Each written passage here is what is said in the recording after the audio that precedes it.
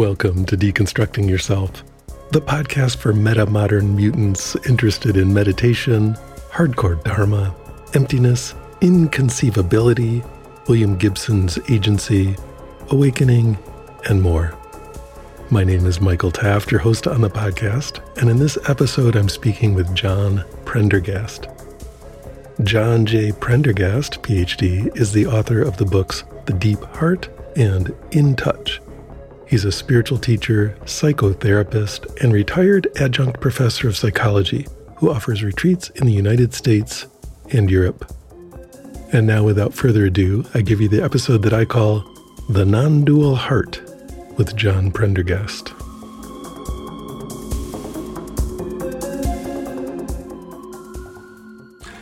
John, welcome to the Deconstructing Yourself podcast. Thank you very much. Yeah, it's great to have you here. This is one of the interviews I've been looking forward to doing for a long time. And part of the joy is, of course, speaking with you, and also it's in person, right? You're here in the studio in downtown San Francisco, and I don't get to do this that often. Tons of interviews are over the internet using various technological means. And so I always really deeply enjoy it and appreciate it when I can sit face to face with a guest and we can just have a conversation. Well, it's more intimate, isn't it? And we feel it already, yes, don't we? It's just easier to tune into where people are at. And plus, I don't know, it's just nice. So, it is, yeah. Welcome to the studio. Yeah, thank you so much. So it seems like what's happening kind of as a serendipitous, spontaneous unfolding here is that I'm interviewing a bunch of teachers who are deeply steeped in non-dual tradition and often Kashmiri Tantrism and related traditions. So that seems to be happening lately for whatever reason. It's the subtle network of the Kashmiri Tantrics has been tweaked or twanged or whatever, and everyone's showing up. So this is great. It's very fun for me. So let's just, for listeners who aren't aware of you or your work, can you just give me the background of how you got from, there to here, so to speak? How'd you get involved in meditation, and what's the short version? I'll give it as concisely as possible. It all feels like just following something, and as I reflect on it, it really began in kind of late boyhood and early adolescence. And I can remember falling asleep or starting to relax, and I would find myself opening to this sense of infinite spaciousness that was either expansive or contractive, like infinitely small and infinitely big. And I would just feel a tension moving spontaneously between these domains. And it was delightful and mysterious. And I never spoke to anyone about it. And it went on for several years, pretty regularly. And then puberty hit. And all of that was forgotten. Yes. Other things become more interesting. Absolutely. Girls became very interesting, and cars and the latest TV show. And it was all forgotten until I listened to a recording of Ravi Shankar when I was 17. So a musical recording? Yeah, it was just a record, of sitar from the Monterey Pop Festival. Oh, that beautiful concert just after Jimi Hendrix. Yes, that one. And I listened to it, and it was like, oh my God. I mean, just something was so deeply stirred.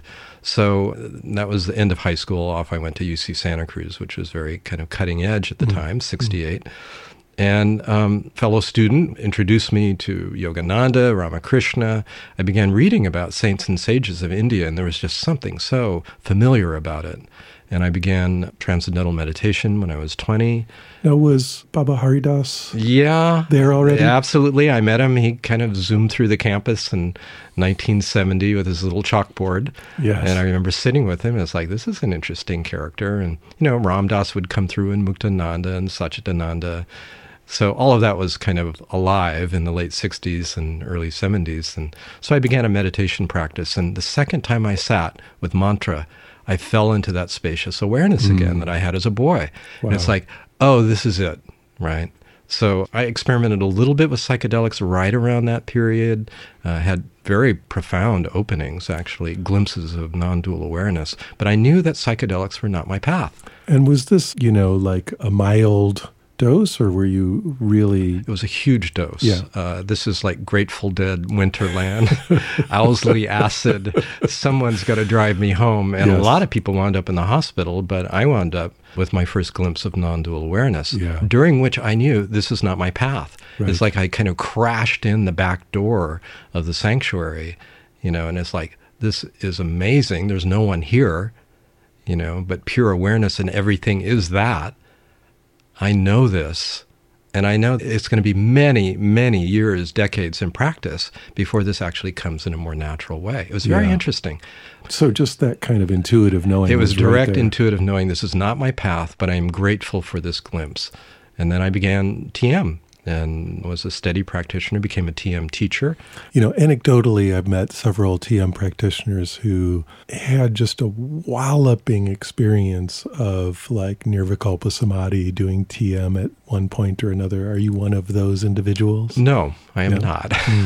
I'm like the slow, gradual mind settling down, things getting quieter. Yeah. So I would, do long meditation courses and sit for many hours on these. And there was a point in my mid-20s, and I had become a TM teacher after I had a stint in the Army. Wow. I was... What was your MOS? What did I do? Because I had a high school tech background and was a college grad, they had me training to do radar technician, missile stuff. And I had applied to be a CO, and it was turned down. And I didn't want to work on a weapons system. And so basically, really for the first time, this is a story I didn't expect I'd be telling.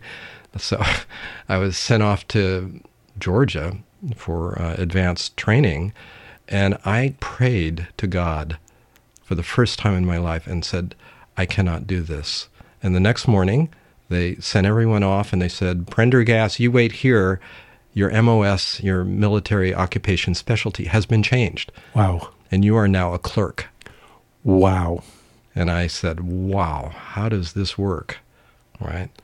And so I was sent to Germany as an ammunitions clerk, and I wrote... like counting crates of bullets. Or something like that. This is such a bizarre story. But I knew that there were several generals, one who was the head of the Army War College, who was meditating, and they were interested in stopping drug and alcohol use. And this is one of the byproducts of a regular meditation practice. So I wrote him a letter. And I said, I'm networked with the TM folks, and I could get this introduced in Germany, and can you help me? And he said, I can't, but I'll say I believe in this program, use this letter. And I finally met with all the top brass in Army in Europe, and they said, what do you want to do? Wow. Like I gave a presentation to colonels and generals. What year are we talking? 73. Amazing. Yeah. Amazing. So that's what I worked in, drug alcohol prevention. I brought TM into the Army. I was given an Army Commendation Medal when I left, and then I became a TM teacher. Wow. Weird. That is Just an amazing so story. Weird. I don't talk about it very often. So anyway, I trained as a TM teacher, came back to California. I was the head of the San Jose TM Center in like the big wave in the mid-70s. And came back to San Jose in the mid-70s and was the head of a TM center. And I was going to a retreat, and this desire to have a teacher suddenly arose for the very first time in my life. Now, TM is a guru-based tradition from Maharishi Mahesh Yogi. It is, but the emphasis is on technique and not relationship with the teacher. True. And I wasn't into having a teacher. I was kind of opposed to having a teacher. But I remember the moment I was driving with several other TMers in a car to a retreat, and out of nowhere, it's like, I want to know my teacher. So I signed up for a long 6-month cities course, went to... That's SIDDHIS, right? As in subtle powers, not because I was interested in them, but actually wanting to know if Maharishi was my teacher. Yes. And I went to Switzerland, 6-month course, and I again prayed. It's like, show me my teacher. And who shows up? Let me just ask you, who are you praying to? I couldn't tell you. You just, in your mind, it's like, God. Yeah, it's like... is anyone there? Yeah, okay. That kind of... Yeah. It wasn't a particular... No form. It was just like, I need help, or I want help. And who shows up in a profound vision but Satya Sai Baba? Wow. And I had known of him and read a book about him, but I wasn't that interested in him. And I was kind of put off by the cities and miracles and so on. But here he shows up right in the center of, my little room in Switzerland, kind of in the core just feeling of my heart. And it's like, I can't ignore this. Right. This is a clear response. So, and it was clear that Maharishi wasn't my teacher. So I left the TM movement and off I went to India 2 years later. To Satya Sai Baba's place? Yep. Wow. To Puttaparthi in the south. And this was my devotional phase. Yes. We all have one. I have this temperament that's like this interesting mixture of love of wisdom and love of, call it God or truth or reality, but it has a devotional temperament to it. So this was really 5 years more devotional practice and oriented towards service and doing arati and bhajans and kirtan. And this Welcome to the club, yeah. Yeah, you share this. And then this is a long story. I'm trying to make it short here. Please. This is interesting. All right. So I was living here in San Francisco in the Sai Baba Center, and I had a dream. And in the dream, I was in Mumbai, Bombay, and there was this kind of little tenement place and a window, and I looked in, and there was this sage who I didn't know with these luminous eyes. And I became lucid in the dream. So I was aware that I was dreaming, but it continued, and he came up to me and he said, "Will you be my translator?" It was done telepathically, you know. I said, "I can't speak your language." And yet we're communicating. And then he nodded and he came out and he took my elbow and he said, "I know you're a devotee of Satya Sai Baba, but you can spend some time with me." Wow. Like, who's this? Yeah, who is this? And I woke up just like vibrant with this meeting, and I checked in with my housemate, and I said, "Who is that sage that you saw in Bombay?" He said, "Oh, Nisargadatta Maharaj." I said, "Do you have a photo of him?" He said, "Yeah," and he whips it out, and I said, "I just had this lucid dream with him last night." Quote, lucid dream. Yeah. I mean, it was as real as our conversation is now. Yeah. And it was just like, you know, meeting oneself. Yes. You know, and so I began reading I Am That, and that was a pivotal shift in my understanding. And I realized I read The Seeker is the Sought. This is what I've been looking for and it's just like everything shifted. It's so amazing how many people have that particular book as their This has been pivotal for me. Pivotal moment. Yeah, it just something lit up in that recognition. He died a month later. Oh, so you did not get to meet him I never in met person. him. This was August of 81. And he died a month later. But it was a profound encounter and shift and began really intense self-inquiry. I realized I'm projecting myself on this teacher. And it was like, oh my God. I kind of knew it intellectually, but I got it on some level. Yeah. That just was, you know, like a 180. Let's find out who's looking. Yeah. You know, so I Am That became my Bible for 2 years. And then I met Jean Klein in Sausalito. And he's not well known in the U.S., but he's a Advaita teacher, European. He's a French man, correct? He was Czechoslovakian. Oh, really? Yeah. And I think his mom was Jewish, and he was educated in Vienna as a musicologist, got a degree in musicology. Then he went to the University of Berlin and got an MD, 1936. Wow. Half Jewish. Yeah. Time to get out. Time to leave. And he went to France. And so he was Jan. He became Jean. And his story is an interesting one. He fought in the French Foreign Legion. He was in the underground resistance during World War II, helping Jews go from France across the border into Switzerland. And then he went off to India in the late 40s and met his teacher, had a profound awakening, and came back to Europe in early 60s and came to California early 80s. And I met him in 83. And the first time I met him, I walked into the room. I didn't see him. He was out of sight.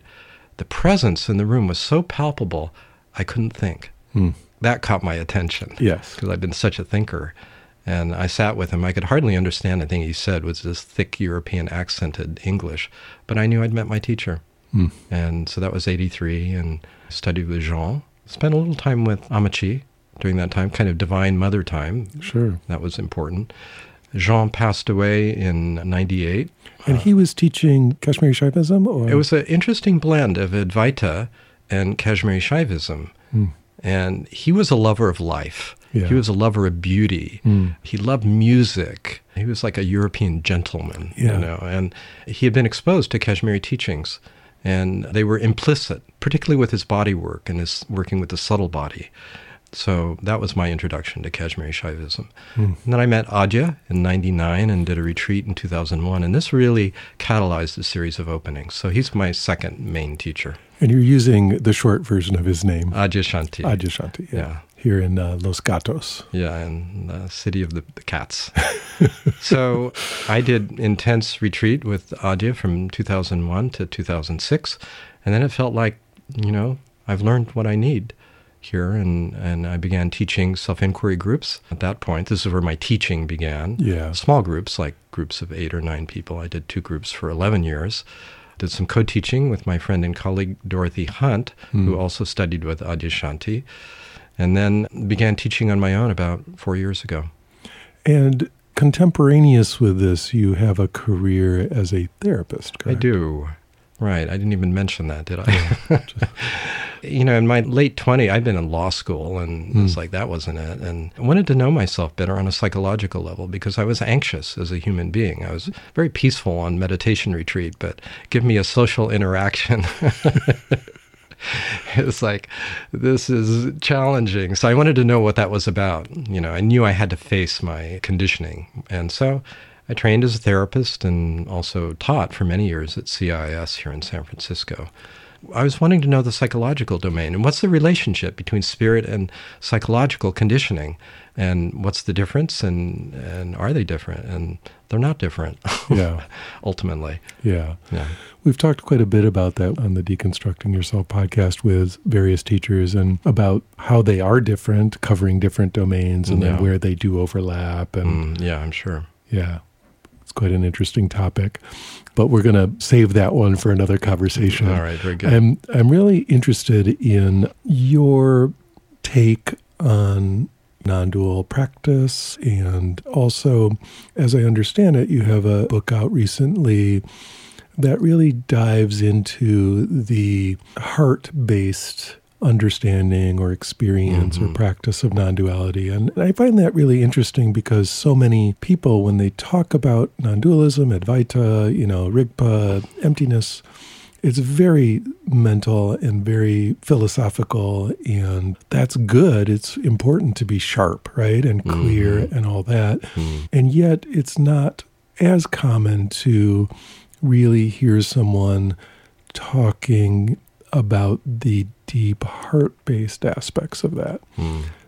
And this is something that's just evolved over time, this kind of sensitivity and understanding. And I think one thing I should mention is, for unknown reasons, I have kind of unusual kinesthetic sensitivity when I sit with people, so I can track their process. And so what I was noticing when I would work with people in my one-on-one work for many years is I could kind of track both emotionally and energetically what was happening. And a lot happens in the heart area, and psychologically in terms of our conditioning and our wounding.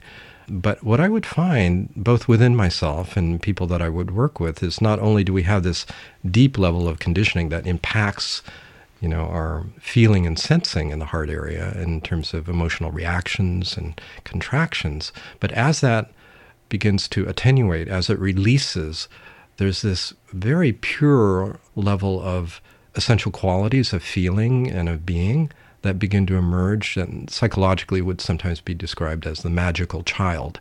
In other words, a quality of innocence would emerge, and people would feel increasingly at home. I think this was a gradual emergence in my own sensitivity. I could feel the back of the heart area opening up into infinite space, and I began to sense the heart area as a portal. Right. And the opening to infinite space, it's where subject and object dissolve, and there's a sense of inherent wholeness and non-separation. That was clearly something that began to emerge in my own understanding and experience as there was greater clarity that I am not my story. I am not my image. I'm not who I think I am. I am inconceivable. So that kind of clarity of mind also allows attention to drop down and in. And so instead of just waking up, there's a waking down and a waking in, a dropping of attention down and a falling back into what feels like infinite space that is not only clear, but loving. Now, would you relate this understanding of a kind of portal in the back of the heart to kind of the Mahamudra move that is often made of, stepping out back various portals in the spine or whatever, like, you drop back into infinite space in that direction. It sounds like similar. It is, although I'm totally unfamiliar with the Mahamudra move. It's kind of their signature move. I know. I've seen Reggie Ray do it. Yeah. The dropping the back of the head or any other portal. Yeah. So the signature move was unfamiliar to me. Yes. It just happened of its own. That's so cool. Spontaneously. Yes. Right. And it's beautiful then to see it described and referred to in other traditions, and particularly in the Tibetan tradition. Good. So when you're working in that space, contacting through that space, what's that like for you? Okay, so the experience right now is like this well of gratitude. Just ask the question, what's here? Like attention dives in and back, and there's a sense of, oh my God, just such gratitude. There's a feeling of limitless, spacious, luminous affection that just like pours through, like gratitude for being, not for anything in particular, but just how amazing this is to be alive and awake and to be able to feel so deeply. There's a joy here as well. And I'm close to tears. Yeah, me too. So have you found that besides being important for you personally, has this been an important direction in your teaching? Absolutely. Yeah. And what's interesting is just how contagious it is. I mean, in the same way, when either one of us speaks to and touches this, it's felt, isn't it? Yeah, you bet. Yeah. It's resonant. Why is that? It's shared. It's known by all of us on some level, more or less consciously. And as it continues to open and deepen in terms of as an intimacy with, what do we call it, this awake, loving awareness, it communicates itself by itself. The words are secondary, what I find. And this is the beauty of the teaching, is it's a clear mind is important, and having an ability to articulate and point to this with some facility, I think, is useful. But if it's not a speaking from this, right, then there's a disconnect. It's abstract. And so the teaching, so-called teaching, is really a sharing of this. That really feels what the heart of it is about. And there's a movement not to create anything or make anything happen, but actually as an upwelling and outpouring, a very natural movement for this to be shared. And in general, when you're sharing this, are you having people contact natural awareness first and then going there in the heart? Or is it typically more dropping into the heart and back and finding the natural awareness? It's both. I do think it's important that the mind is clear, and very often our attention is hijacked by our thinking, by our thoughts, our identification with thinking. I do it both ways. Like, it's always here as a kind of shared, heartfelt sense of being, but I may accent the importance of differentiating awareness from thought, to recognize we're not what we think. We could never be what we think we are, who are what we think we are, and that there is no separate witness or observer. So those points, I think, are important to make because they help free attention from its ordinary fixation and identification with thought. And that allows it to more freely drop and sustain attention in the heart area. At the same time, I'll talk about the heart in this way, that we are, and it just naturally evokes that and brings it into the foreground. So there's a complementary process between mental clarity and the evocation of, say, the experience of true nature through the heart area. And do you find that people really need and or respond to more systematic structures of practice to help with that clarity, such as, a mantra or whatever? I think there's a definite role for it. What I do find is, most people can't go there directly or sustain that unless there is some quietness in the system. And therefore, there's a role for a more focused and concentrative practice initially. That is to say, in the heart. And usually what I do is I encourage my students, if their mind is a little jumpy, and unsettled, and we begin just by bringing attention to the heart or the belly, the hara, and breathing here, and using that as a gentle focus for attention. However, like once attention really settles and drops in a steadier way, to release that focus and simply abide in and as awareness. Yes. So it's a hybrid form, if you will. And do you find people are often experiencing this as, beautiful, loving, open, and yet very, in a way, ordinary? Or is there a lot of non-ordinary state stuff? Ordinary. Yeah. Yeah. And this is something that I emphasize in my teaching, because it's not about evoking non-ordinary experience or chasing states. It's really about recognizing what's here always. And there can be, of course, an intensification of that when we're in a group and we're focusing on that. I mean, it's just like, it's strengthened. Can get big and intense. It can get intense, particularly if there's resistance to it. And this is an interesting point. It's like as we acclimate to this, and the body-mind has to acclimate, it's like a shift in vibrational level, it begins to feel more natural and ordinary. But when we first touch it, it can be like a pressure chamber opening and a whole shift, in terms of awareness that can be very intense. So ultimately it's not intense, but initial contact can be. Yeah. So your new book is all about this, correct? Right. And what's it called? The Deep Heart. The Deep Heart. Yeah. Wonderful. So this is a synthesis, I would say, of this understanding. And so it's like the culmination of many, many, many years of you working in this way. Yeah. Anything else you want to share about that? About the heart area? Yeah, about that teaching, about that mood before we move on. I think maybe what comes, just as you asked the question, is how important the love of truth is. And we may begin with a path of wisdom and path of clarity. It will move into the path of love. Yeah. We may start with a path of love. It moves into the path of clarity. In other words, there's an intermingling of love and wisdom. And this love, it's like there's a real devotion, but it's not a devotion to anything or anyone. It's a devotion to reality. And it feels like there's a calling spontaneously that we all have to align with, attune with, recognize, and live in accord with this heartfelt knowing. And I think this is actually the deepest fuel for this. It may start as a, I want this, or I need this, but after a while it's right. We feel pulled almost like a tractor beam, into the true nature of the heart, and it becomes less personal. And so maybe this is another point, that it is both incredibly intimate and not personal. Yeah. It doesn't refer to or belong to anyone, and yet it is intimate with all things. And this is the fundamental non-dual recognition, the undivided nature of reality, that we have a phenomenal and relative experience, so certainly of a differentiated selves and even self and other, but when we really get to the core of who we are and what this is, we discover its undivided nature. And this is the ultimate, I think, realization that comes from awakening of the heart area. Yeah, undivided, unified, and yet, multiple, right? Multiple. And as we recognize this, we celebrate diversity. Yeah. It's like this level of the heart does not need protection, right? Other levels, more phenomenal and human levels, it's a very sensitive area, and we learn to protect it when we don't feel seen, when we don't feel understood, when we don't feel received as children, and we kind of block that part off.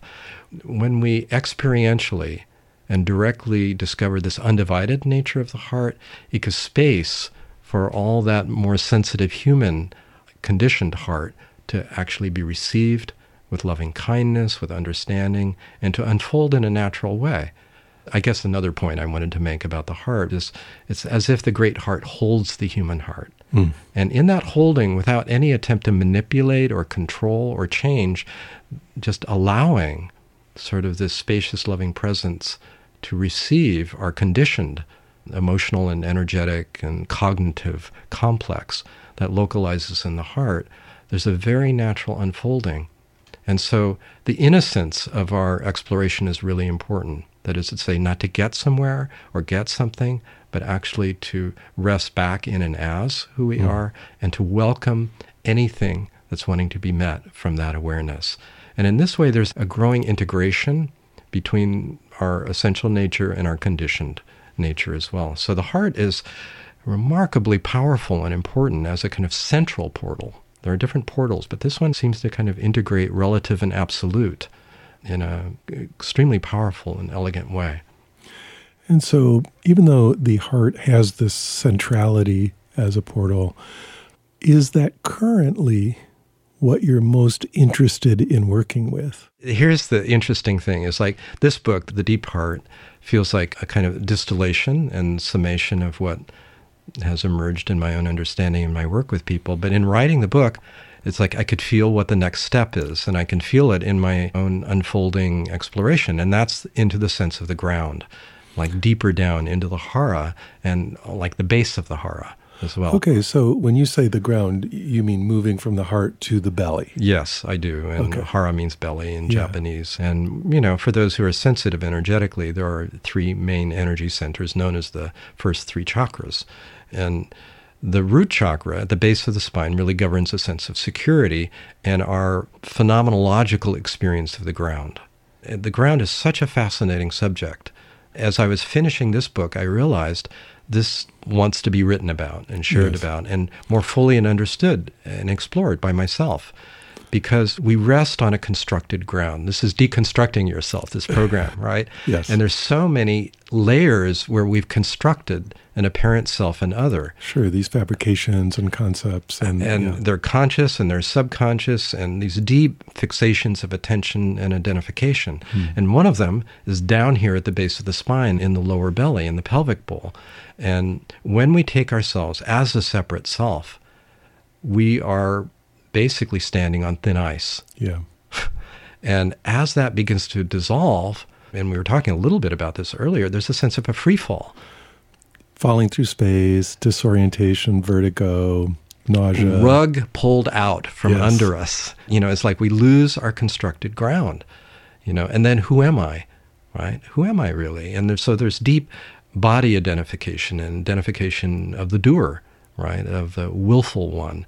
This begins to deconstruct. It begins to fall away when there is deep understanding. And this is the beauty, not through effort, but actually through a deep inquiry into what is really true. What is my ground, metaphorically, but also phenomenologically, my experience of it. And in the same way that there are layers to the heart, there's layers to the ground.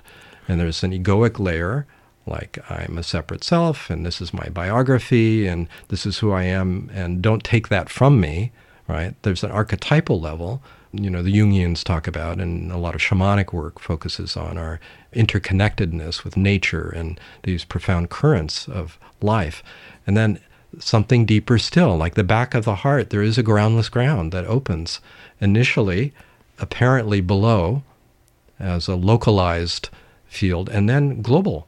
So this is the interesting thing. The heart opens back, and we're into infinite space, but initially it localizes behind, and then it's felt globally. And then it's all around. It's global. And so too with the ground. It's like the ground falls away. So this is a different portal. And for you, just experientially, does that open back first or down? Down. Yeah. Down, and then it's almost like the roots of the trees start reaching up and the branches start reaching down, and then they start touching. Yeah. And it's like the ground and the sky are like emptiness and form, really. There's a visceral sense of the undivided nature of emptiness and form that comes with this opening of the ground, and a sense of profound stability, like an unshakability, no matter what's happening in our ordinary phenomenal human life. And I've noticed that. There's just like more and more steadiness no matter what. And that supports the heart opening. It's like when we feel a deep sense of ground, a deep sense of stability. It's almost like a dark matrix, if you will, from which... I like that phrase. Yeah, from which light emerges. There's this very quiet, deep ground. And this provides a foundation to sustain an openness of the heart. It's like we feel free to radiate this love and this sensitivity. So the two portals are intimately related and supportive. Yeah, that sense of the stability that working with the ground in the way you're describing provides is really a key point, right? It's fascinating. To get there, you have to, as you mentioned, go through a kind of free fall as your previous shaky sense of orientation and grounding in the mind or in the ego or in the body gets torn away. There's that moment, or maybe many long moments. Moments, usually. Yeah, of real upsetting disorientation. Yeah, and the disorientation is a necessary precedent to reorientation. Yes. It's like our whole identification has been with this body-mind complex, right, in a very visceral, unconscious, deep way. And this begins to release and dissolve, not all at once, but as a gradual process. That's been true for me, at least. Here's another interesting point that I'm sure you can relate to with our shared tantric understanding, is as the ground opens, the life current intensifies. Dramatically. Yeah. And we feel this upwelling and illumination of the central channel. And so this sense of vibrancy, of the body and then transposed to our sense of the world is heightened. This is the immanent aspect. We really have a felt sense of the divinity, if you will, or luminosity or radiance of form. And it's felt deeply in the body, like the true nature of the body is revealed as an expression of emptiness, a vibrant, luminous expression of emptiness. In Kashmiri Shaivism, we talk about spanda, oscillation or pulsation of the absolute in form as the relative. And it's felt, it's known in a very vibrant way. And so life comes alive. A whole nother sense of aliveness emerges and a sense of a living mystery. Beautiful. Now, do you find that there is a sequence here where opening the heart first and then opening the ground second? And what about the third portal? Or is everybody completely coming at this from different angles? Both. That's an interesting response. So please unpack that a little bit. I will. There are no rules in this opening, I found, and it's really important to be open-minded. And the mind loves, steps and hierarchies and systems and maps. Oh my God, we love them, don't we? Like, let's hold them lightly. Yes. Let's hold them as possibilities. Like, okay, this particular trail, across the High Sierra is a common route. But there are a lot of other routes. There's a High Sierra route. There's, off-the-trail routes. I've been on those cross-country routes. There's a lot of, cross-country routing that happens and a lot of fluidity in this unfolding process. And I notice sitting with people, like shifts going on. We're a whole system. Yeah. Right? We can differentiate mental from emotional, from instinctual, and fine levels, koshas and so on. But they're constantly, vibrantly interrelating, and a shift in one area will lead to a shift in another. That's why I say both, because it can happen any particular way. It can start from the ground up, it can start from the top down, or from the mid opening. In my case, it's been more top down. Yeah. It's like mental clarity, emotional opening, and into the sense of undivided. And now this like groundless ground and life current becoming increasingly more vibrant. So for me, it's been more top down, mind, heart, hara. It seems to be fairly commonly that way overall. Especially in Western culture. Particularly given, our intellectual development and tendency to fixate in the prefrontal cortex. Good point. Because with indigenous people, there's not that accenting, that need for the analytic mind. We're more in our senses, aren't we? We're more grounded. And so those openings, I think, are more readily accessible, depending on the culture. Yeah. Good. So how are you introducing people into working with the groundless ground? Lots of people, me sometimes included, like to just kind of plop them in there and, like sink or swim, like check out what free fall feels like, and then we'll work with it. Or I sense that you might be a little gentler about that. I probably am. But it does happen, this free fall phenomena. So I just came off a retreat, and the final morning, I realized I wanted to talk about this more. The retreat was about the heart, and we had a little time left, and I could just feel internally, it's like this needs to be articulated more. So I began by just a little bit of mapping, like our sense of ground is multidimensional in the same way as it is in the heart. So we have an egoic level, we have an archetypal level, we have a non-dual level, and they feel like this. And I'm going to walk through them with you. Like the egoic level, it kind of feels this way, it looks this way, and it starts to dissolve. And then there's, so a little bit of mapping and guiding with that, but with a guided meditation of free fall. It's like, let it all go. Just find out what's true for you and notice where you get frightened. Notice where you fixate and be curious about that. Don't judge it, right? Because you can't force the letting go. Right. The letting go comes from insight, from clear, deep felt sense understanding. When something is seen through, there's a release that goes on. So be aware of your resistance and be curious, non-judgmental. Lean into it. And this is one of the interesting things of my work, is I find that these areas of fixation are wonderful areas to really hone into, both questioning, and if there's a core belief, but also to sense all the way into and through. And they open up. These frozen places become fluid and open. So it's a fascinating way of working with people. And how would you recommend somebody lean in or investigate one of these frozen areas? I would say, first notice how it localizes a sensation in your body. So my fixation feels like tightness in my chest or whatever. Right. It might be chest, or let's say there's a shaking. Since we're talking about the ground, it may be in the belly. Sure. Right. Or we may feel a shakiness in our legs. So the invitation to allow the shakiness completely. Don't try to change it. Completely accept your experience as it is and be interested in getting to know it better. That is, to be intimate with it.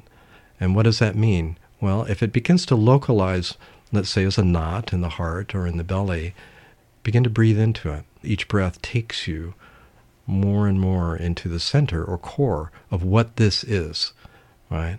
Just breathe into it. Each breath takes you more deeply. Just be curious, what's in the very center of this? Don't analyze it or think about it, but just be open to discovering, what is this? What's in the very core? So a kind of sensing, an open sensing, and also, is there a belief that goes with this contraction? Let it come to you. Don't think about it. If I let go, I'll die. I'm afraid I'll lose control. If I let go, I'll go insane. I'll go nuts. And the fear of annihilation takes different forms. Yeah. One is, I will fragment, I will go mad, right? The center will not hold. Another is that I will be abandoned in a void. And another common one is I'll be swallowed. Well, guess where those come from, It comes from our early parental conditioning. You bet. The ego, the conditioned mind, superimposes on the unknown these very early templates of what feels potentially annihilating. And so we begin to inquire into that in a very innocent and open way from present awareness. Like, okay, I'm going to go mad. I'm going to lose control. I'm going to be annihilated. I'm going to be swallowed. I'm going to be abandoned. Yes, you are. And some level, it's true, right? Yeah. It's all true. And on some level, none of that is true in the way that we think. Right, exactly. It's not what we think. I'm going over the cliff and I'm going to die. What's my deepest knowing? What if I get quiet and sit with my deepest knowing and not think about it? Like we're evoking heart wisdom. Then what happens? So it's a process of sensing and of heartfelt meditative inquiry. And it sounds like the kind of inquiry, heartfelt meditative inquiry of these blockages, it sounds like the kind of thing that's going to really bring up some serious material if that material is present, like trauma. Such as trauma. Yeah. It will. If there's trauma there, this will flush it out. And nervous systems will get hyper-aroused and dysregulated. And if you're a spiritual teacher and you don't know what you're doing, time to refer. Yes. And help your client, find someone who does know what they're doing in terms of resourcing and, pendulating and titrating and working, kind of taking it in small pieces so that that which was chaotic and overwhelming early on can be integrated and digested. Now, you're using terms like pendulation and titration, which are from somatic experiencing. That's right. Is that the main modality you would recommend? Like, let's say a listener is running into this traumatic material. What would be your first, in your case, you probably just work with it directly, but if you were referring, what modality would you refer them to? Not necessarily SE, because there are a number of modalities that are effective. If it's single incident trauma, EMDR is the best. Yeah. And very easy to find. Oh, yeah. It's all over the place. A lot of therapists, myself included, I trained in it almost 30 years ago. It's excellent for single incident trauma. So we're talking about a car accident, a death, a medical, hospitalization, that kind of thing. There's nothing better that I found if you find a skilled practitioner with it. If you're dealing with developmental trauma, that is to say trauma that is chronic, Yeah. and early, and some of it happens before cognition really comes online, and it's relational. It's all pre-verbal. Pre-verbal. EMDR is less helpful, I found. And now we're going into more somatic approaches, and there are a range of somatic approaches, one of which is SE, but there's others as well. Do you want to name them? No, not at this point, because I'm not that familiar with them. I know from my own client work and colleague work that there are other, efficacious approaches. And so, recently there's a lot of criticism of various meditation techniques for plunging people into trauma and then kind of leaving them there. And so you feel like, some skilled referral or skilled use of trauma therapy is adequate to the task in most cases? I think so, yeah. I mean, it is true, like on these long meditation retreats, there are occasional casualties, people who really go off track and they are not sufficiently resourced to be helped. It's fairly rare, but it does happen. It does happen, yeah. And it happens in all sorts of different kind of meditation retreats. So it's not about the particular approach so much. It could be if it's emphasizing kind of energy level, accenting that. But I think it's important to have that kind of referral network and back up, and maybe to do a little bit of screening too with people if they know they have a traumatic background, to consider what they're getting into as well. And, it's an interesting question about spiritual teachers and how much they should know and train. I mean, the more they learn, the better, in order to recognize the patterns and symptoms and to be able to talk about it in a realistic way with their students, to say, this may come up for you, and it doesn't mean that something's wrong with you fundamentally. You're not flawed or lacking in a fundamental way. However, conditioning is intense and it needs a very specific kind of attention when it does. You need to be careful around this. Be careful. Yeah. And I think this is something that teachers are learning more. And this also goes with attachment styles. Like to learn, there's very solid research that's emerged in the last 20 and 30 years about very basic core forms of bonding that happen between caretakers and their children. And what happens when a parent is not there in a consistent, loving, attuned way, what the impact of that is relationally, and how repair happens also relationally. And so teachers will have students who are just like really caught in these old patterns of wanting something from their teacher that they really need from their mom or their dad, and that a therapist is better able to offer. But I think helpful for a teacher to be able to recognize those patterns and to be able to explain them to their students and give them a source to help resolve them. Yeah. Coming back to the theme of the ground. Yeah. Maybe two things. One is the issue of control. And we are so wired to try to be in control, often with our minds. Yeah. And we talk somewhat about the fear of losing control. It's such a profound issue to realize how limited our control truly is. And what we're letting go is mostly the illusion of control. And so it's opening to a fundamental trust in life that things move as they need to. And all is well no matter what. And it doesn't mean that everything's going to go well in some kind of conventional sense either. Sure. Right? So this issue of trust is so fundamental and so difficult, actually, for the conditioned body-mind to come to, and yet so important in terms of truly living from a sense of an ease of being in a spontaneous and creative way. Something that Nisargadatta Maharaj communicated very beautifully and effectively is that it can't go any other way, right? There's a kind of a almost block-like inevitability to what's arising, and your relationship with it is, from the absolute space, one of just pure acceptance. Pure acceptance, it's true. And part of what's arising is our creative response as well. So we're not passive, right? But fundamentally in place of acceptance. And we start there. It's like a complete, or as complete as possible. And of course, the conditioned mind doesn't completely accept. So something else, we call it the absolute or unconditioned, does accept what is. And we open to that, just allowing of whatever the experience happens to be, right? And then in that openness, something may or may not move in this particular body-mind to meet it as a creative response. and to be open to that too. Mm-hmm. And that feels like we're getting out of the cycle of reactivity. We're truly entering into a creative life. We're actually moving with the life current that we talked about earlier. That was point one. What is point two? Point two is body identification. Mm-hmm. Right, I am the body. Yes, I am the body. This thought, this feeling goes so deeply. Consciousness identifies with this particular form. And just respecting that, I think. I think early on when I was exposed to the you are not the body teaching, very early on, I could kind of get it intellectually. But it's been years of unpacking how deep, how visceral the identification with this form is.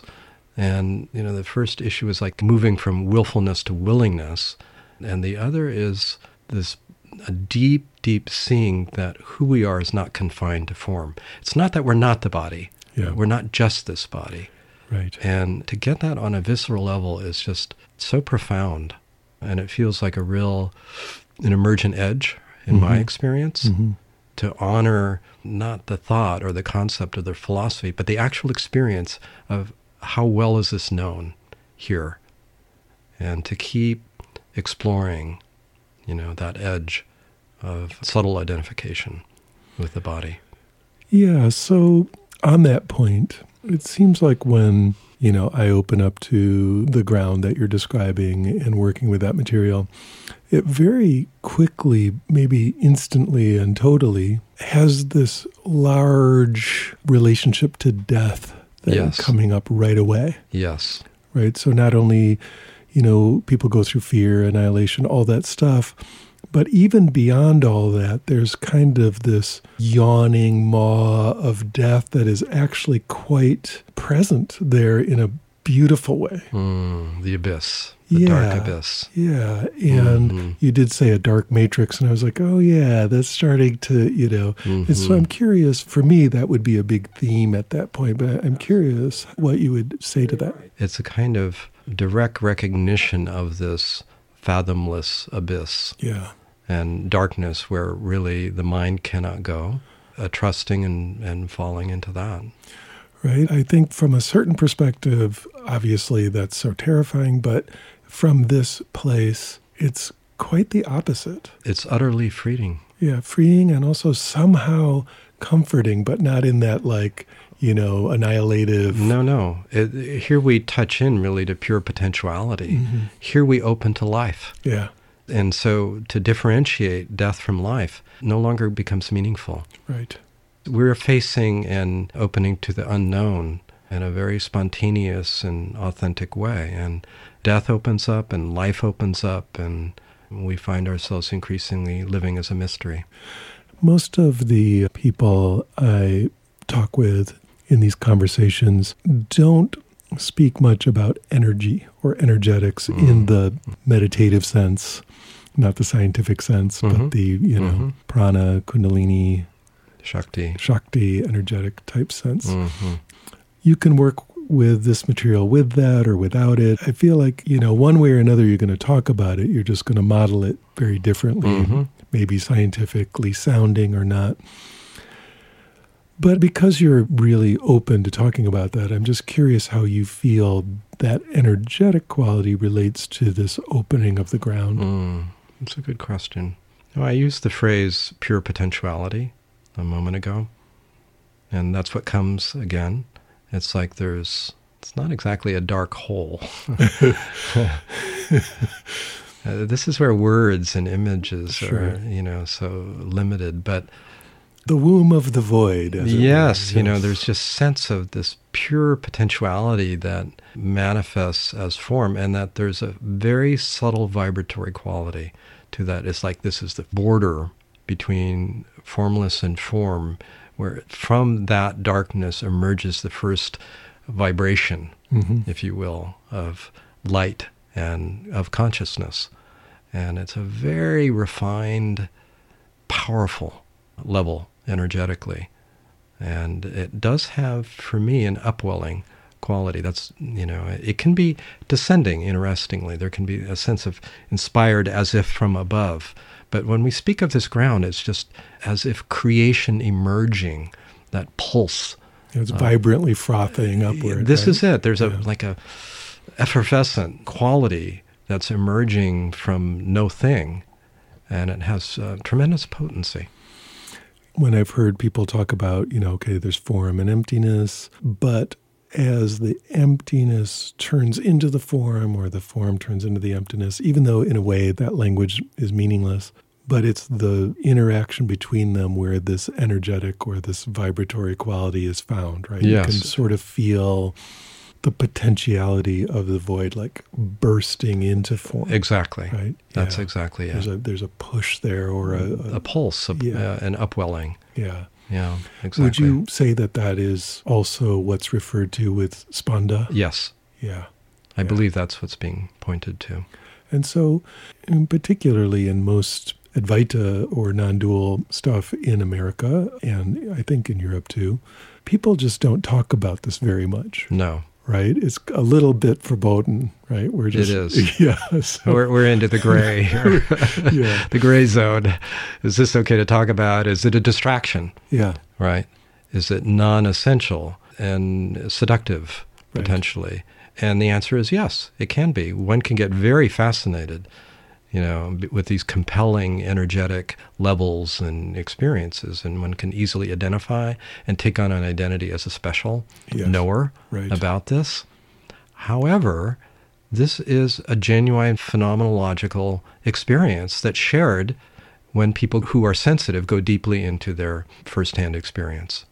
Right. So at least in terms of it sure feels that way, it does, in fact, sure feel that way. It does, indeed. And we can talk about it in a way that's recognizable to each other because of our own deep experiential practice. Yeah. It's alive, right?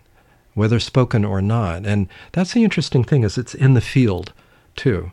So we can sit in a group with people who are oriented this way, and there's just like a deepening richness of that vibratory quality, and people light up. This is the interesting thing. People light up, and if your sensing is clear, you can see it. I mean, visually, light around the body. You sense it as an interior luminosity as well. And what's interesting is, I've noticed, and I wrote about this in my prior book, In Touch, is when people get in touch with the truth, their deepest truth, they start lighting up and opening up in this way. And we see it in their eyes, the sparkle, but it's through the whole body-mind. Yeah, I'm just reminded of Punjaji talking about that particular quality when people wake up seeing the, energetic change and shift. And what did he say? Just basically that, exactly what you were just saying. And so having read a bunch of his stuff, I was like, oh, yeah. Anyway, that's neither here nor there. Right. Anything else you dying to say today? Interesting choice of words. No, I like where we went, because it just feels very vibrant and alive, an area of keen exploration. Yeah. So I appreciate where this conversation has gone. It's lovely to be with you, Michael. Yeah, you too, John. Thanks for coming in today. Thank you. Yeah, my pleasure.